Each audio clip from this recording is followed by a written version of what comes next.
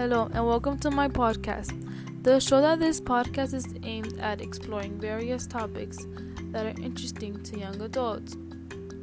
I'm your host Elizabeth Hernandez Montes, and today I'm going to be talking about a myth about stress.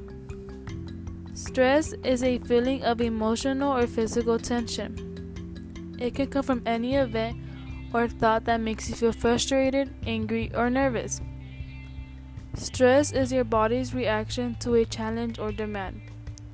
In short bursts, stress can be positive, such as when it helps you avoid danger or meet a deadline.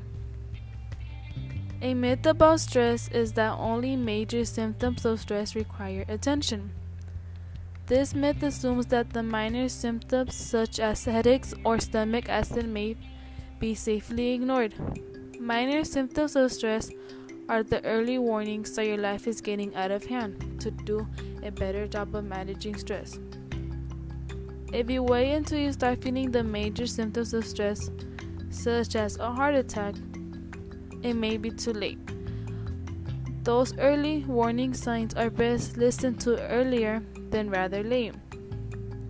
A change in lifestyle, such as exercising more to deal with those early warning signs, will be far less costly in time and economics that are dealing with the effects of not listening to them.